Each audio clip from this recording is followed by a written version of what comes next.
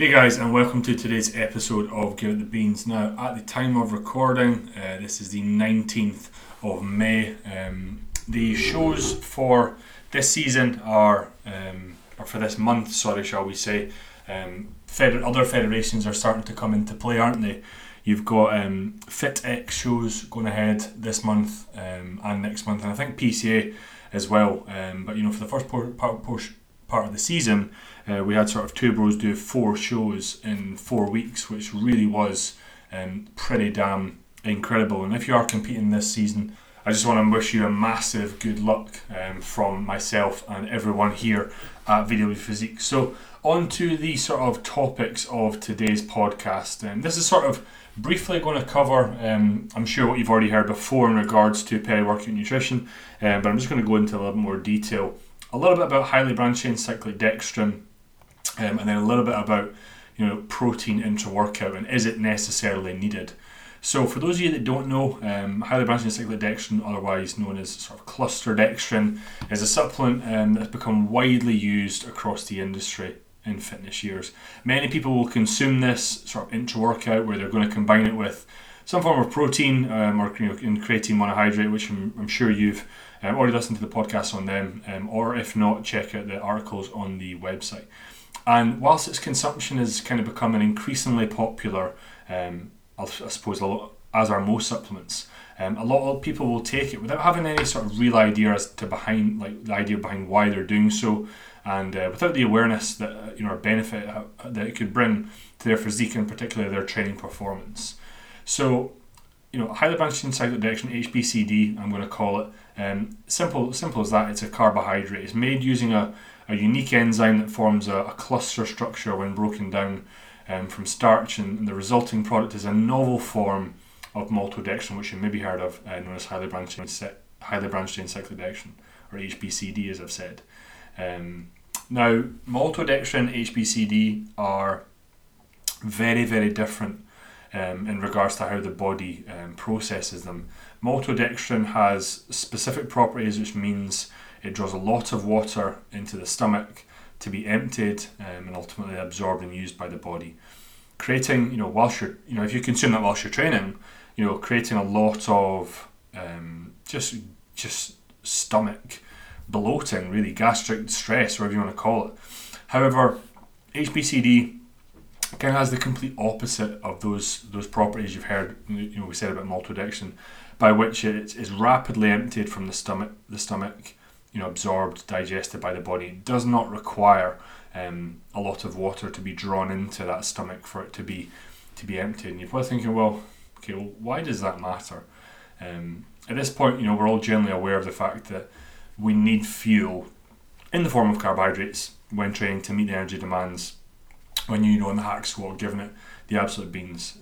Energy from carbohydrates that we ingest in our pre-workout meal, perhaps a little bit earlier in the day, are going to aid in fuel muscle contraction and ultimately help keep us going during our session. However, as you progress and you get stronger, it's likely that some of these sessions might be taking you like a while to complete, like maybe 2 hours, and also like the load on the bar, is getting heavy, and it's your body's you're being asked to produce a lot of energy.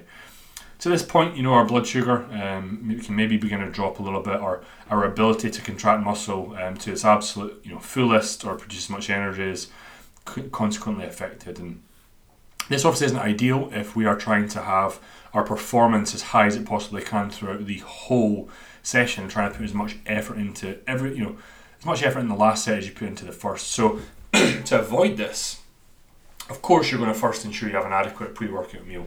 However, on occasions, most occasions, for me, it's every single session that I have. It's more than likely you're going to need to put some sort of intra-workout carbohydrate in there as well. Now, your pre-workout meal is maybe going to be about 90 to 120 minutes prior to the train session, and then to then go in and take like a 2-hour train session. It's a lot of time for not a lot of food to go in, and this is where HBCD can kind of come into play and really have its benefits. So because of its sort of rapid absorption properties, it means that if it's consumed during your workout, you can be used as sort of readily available fuel immediately, and effectively keep sort of performance high, blood sugar levels stable. Ultimately meaning you've kind of got more energy to put into your sets, which will elicit further muscle damage, and as such provide, muscle damage itself provides the necessary stimulation for new muscle mass to be added, during the recovery process, which you could say is ultimately the aim of what we're trying to achieve in bodybuilding. I'll get into protein intra-workout and why it's going to help.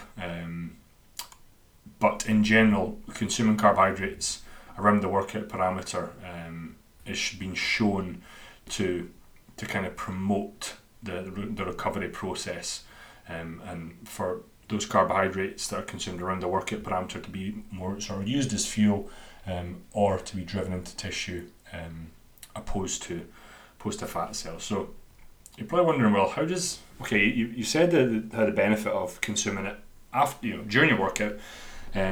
What about, what's it going to do for us after? Because some bodybuilders, large amounts of food will actually have a shake with cyclodextrin at post-workout. So as I just said, consuming large amounts of carbohydrates in the post-workout window, so directly after training, it's almost a given, right? On Instagram you've seen it.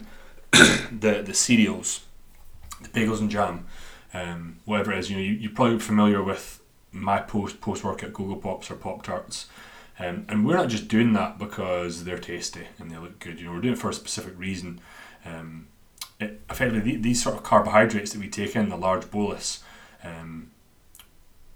effectively offsets muscle protein breakdown and upregulates muscle protein synthesis. And by that, I just mean a fancy word for muscle building. That's where, post-workout, you'd definitely be consuming protein with that at the same time to help fuel that muscle protein synthesis.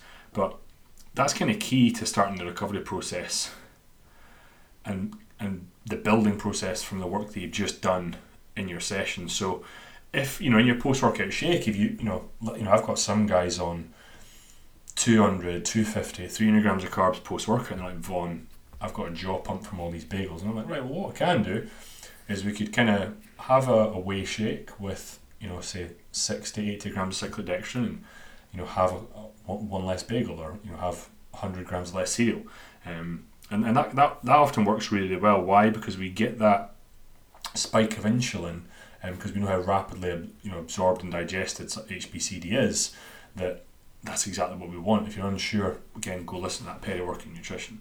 So I'm going to come to the cheaper alternatives. As I said, the maltodextrin, because so many people just go for this and they kind of think, oh well, it's same but different, right? And the answer is no. I touched on this briefly at the start, but due to its molecular properties, it's just harder to digest, harder to absorb. And if you're to ingest it into workout, those carbs are pretty much going to sit in your stomach until your workout is finished. You might feel bloated whilst training. Let's say, for example, because you're bloated, it takes away your sort of performance, your concentration on those top sets. Maybe perhaps you usually wear a belt and then you can't put the belt on because it just feels too uncomfortable. Maybe, perhaps you're confusing the bloat for gas, you're running to the toilet, your mind's not in the workout. So with that being said, it's sort of clear that the benefits of HBCD over maltodextrin are far greater. So what I would say is that even though HBCD is slightly more expensive, and the reason it is more expensive is because it kind of has to go through rigorous manufacturing processes, it will be far more beneficial to your training performance, to your recovery, than the maltodextrin. I had one client actually last week who said, I actually realised I was using maltodextrin instead of HBCD, is that okay? And I was like, absolutely not, please go and change that. So personally, I don't really think the two are compatible, although HBCD is derived from maltodextrin. I don't feel that they're the same thing or can be kind of put in the same category, if I'm honest. Because the reason I say this is because I used both. Way back in the day, back in 2017, I was using maltodextrin. I used it for like a year, and without thinking, I was like, why am I feeling like this? And really when I learned about the osmolarity of it, the molecular weight, fancy words for the molecular properties that I said about it, I realised, right, okay, that's why I'm feeling like this. And you might be, some of you might be wondering, say, right, Vaughn, you know what, this bodybuilding thing, this is fucking expensive. Is it actually really needed? And similar to probably what I'll say with the consumption of protein intra-workout, the straight answer is no. If you hit your calorie demands for the day, you will be able to add muscle mass. You will be able to recover for your sessions without any problem. Moreover, if your calories have to go quite low during a dieting phase and are fairly low, you might prefer to eat your carbohydrates than drink them. I totally understand that. However, it's worth noting that if you've been using HBCD and you suddenly remove it because you want to eat an extra rice cake or a couple of rice cakes later, your performance might instantly suffer because your body's used to having a little bit of sort of fuel as you are training.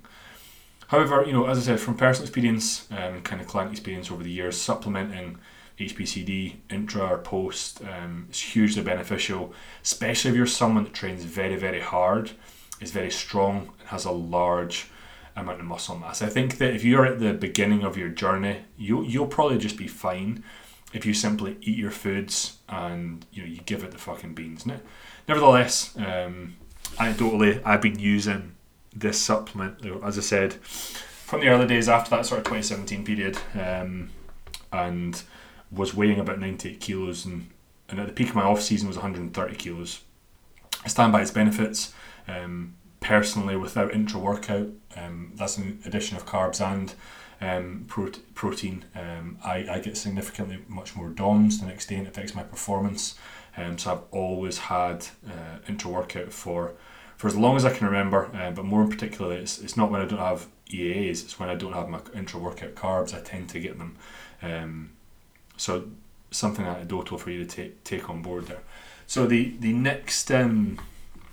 I guess what I could kind of say to summarise that would be that it's going to aid in performance, it's going to help the recovery process, particularly of those sort of like trained earlier on in the workout. Like if you think about it, let's say you're doing legs and delts.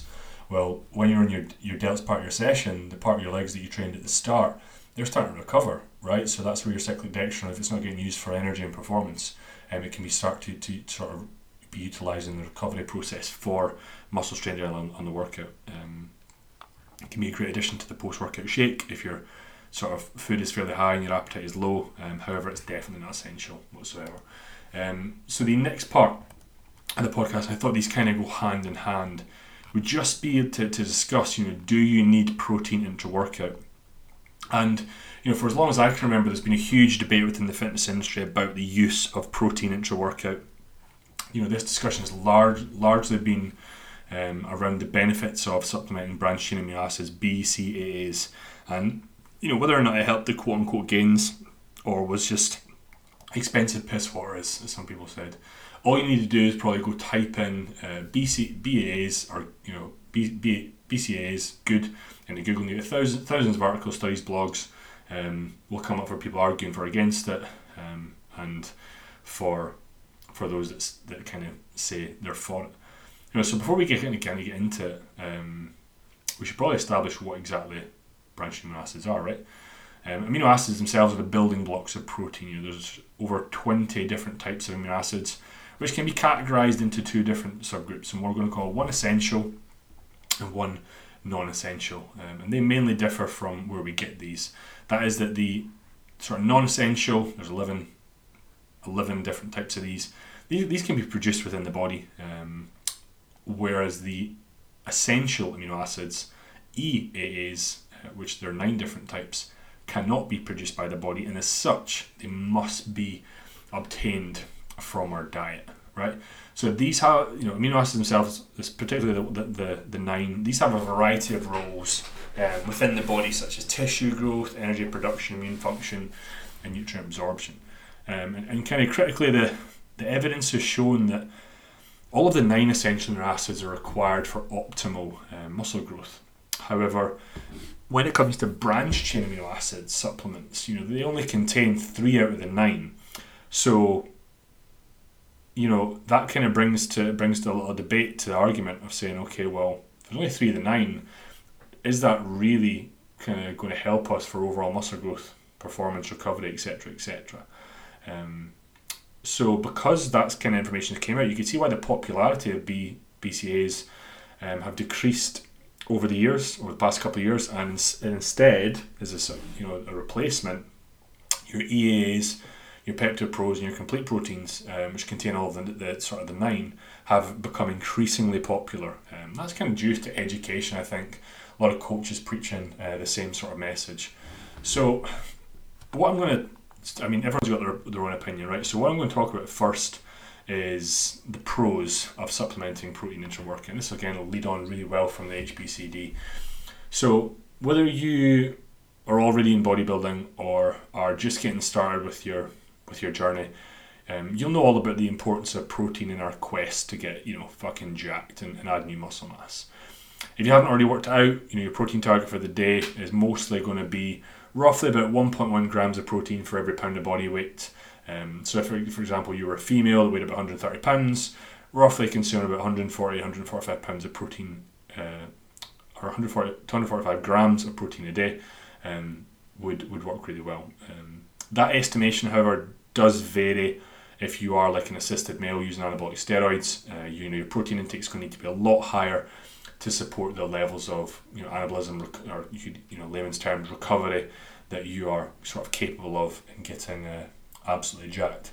That might go as high as 1.2 or 1.3 grams of protein per pound of body weight, easy. And although the process of getting muscle happens after it's been sort of broken down in the gym, during rest, recovery, specifically sleep, we want to try and optimize our recovery or manage it through our sort of daily protein intake and scheduling it evenly across the day. And you're probably thinking, well, why would we do that? So our body's in this constant flux of muscle protein breakdown, muscle protein synthesis, meaning that we're always our body's always trying to break muscle down or sort of build it back up. And as bodybuilders, we want to try and maximize our body's ability to build, don't we? Build as much as muscle as possible. And as we know, in order to do that, we need a baseline dietary protein intake with a particular emphasis on proteins that are containing all the 9 food sources that are known to have all complete proteins, versus ones that are we're not going to live off breads or pastas or whatnot that are full of incomplete proteins. But what I would say that it's kind of crucial that having a sort of constant influx of protein throughout the day, every sort of 2 to 3 hours, opposed to having everything in the same sitting, I would think would maximise our body's ability to do that. So with this in mind, if you think about your sort of current protein intake and distribution, it is likely that you're going to have some protein as part of your pre-workout meal, wait a couple hours, maybe you're going to train for 2 hours like I said earlier on, and then eat protein again within your post-workout window. In practice, this kind of means that you might go up to 4 hours without sort of topping up that protein intake.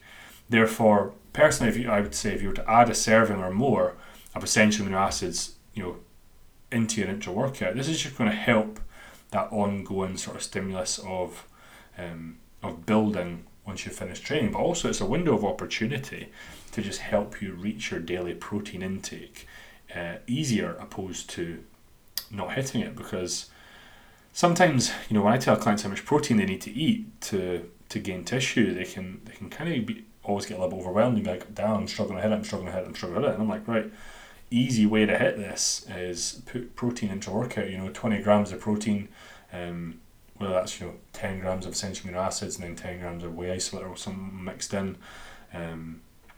Really, really helpful for guys that are assisted or maybe perhaps need to take in a lot of protein across the day. And as I said, I would always favour going with EAAs over something like BCAAs, alongside having cyclic dextrin. And in a long-winded way, I try to say there that the pros of taking that will be that you're going to optimally stimulate muscle protein synthesis more frequently across the day. It's going to aid in the recovery process, but also it's going to help you reach your daily protein intake. However, there's pros, there's got to be some cons. and I wouldn't be doing this podcast, I wouldn't be making it and going through it if I didn't list some kind of cons or the kind of quote unquote against argument. And those who are not in favour of these supplements will kind of often quote evidence-based research and that taking essential amino acids into workout has no measurable benefit or change to muscle protein synthesis across the day, and they ultimately conclude that they're not needed and you get all your protein from your diet. And you know what? They're more than likely right. However, and this is the big however, the conclusions that they draw from a lot of these studies need to be interpreted with a little bit of caution.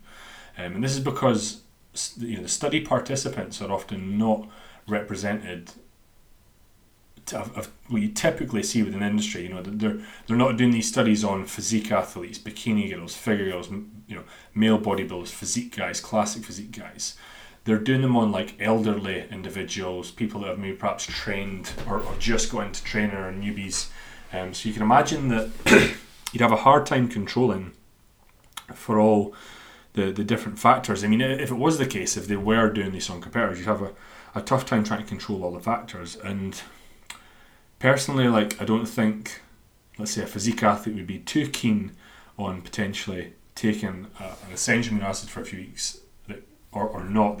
One that could be a placebo. And they're like, because bodybuilders were all about the 1%, so we're like, well, fuck, if I could take it to workout and that gives me a 1% benefit, I'm gonna fucking take that.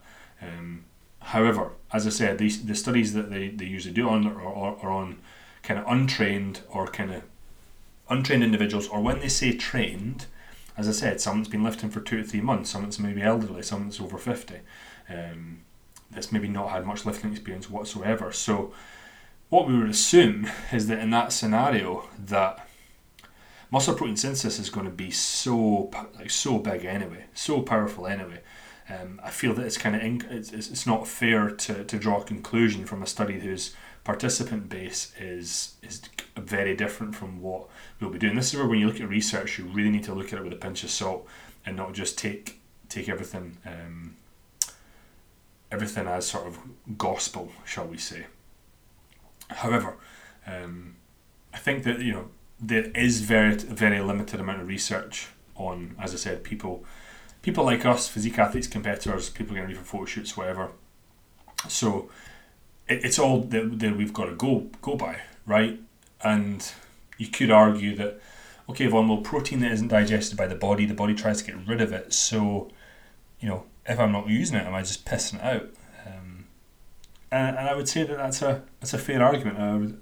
As I would say though, if you train very hard, you have a high protein intake, you've got a large amount of muscle mass, you're quite strong, I honestly would recommend definitely putting in protein into workout in the form of essential amino acids or your Pepto Pros, etc. But ultimately, the benefits of intra-workout come from the combination of using your HBCD plus your essential amino acids, and I'm going to chuck in the mix creatine as well, but you'll know all about that from reading the article on the website, I'm sure, if not listen to the podcast about it. But it's really the combination. I talked earlier on about we have HBCD post-workout or whatnot. We combine that with protein. We know that HBCD is going to help offset muscle protein breakdown. You need to have protein in their consumption to stimulate the building process. So those essential amino acids that you consume, well, they're there, they're ready to be absorbed, used as the body for recovery straight away, particularly if you've consumed them around that sort of training parameter. They're getting driven into muscle to help and support that recovery process. So listen, I hope that sort of breaks it down in regards to what is HBCD, but also at the same time, do you need protein into workout? Some of the pros, some of the cons as well. Actually, I didn't give too many cons there. But hey ho. Listen guys, I'm going to leave it there. I hope you enjoyed today's podcast. Any questions, as always, give me a shout. And remember that wherever you are, whatever you do, give it the beans.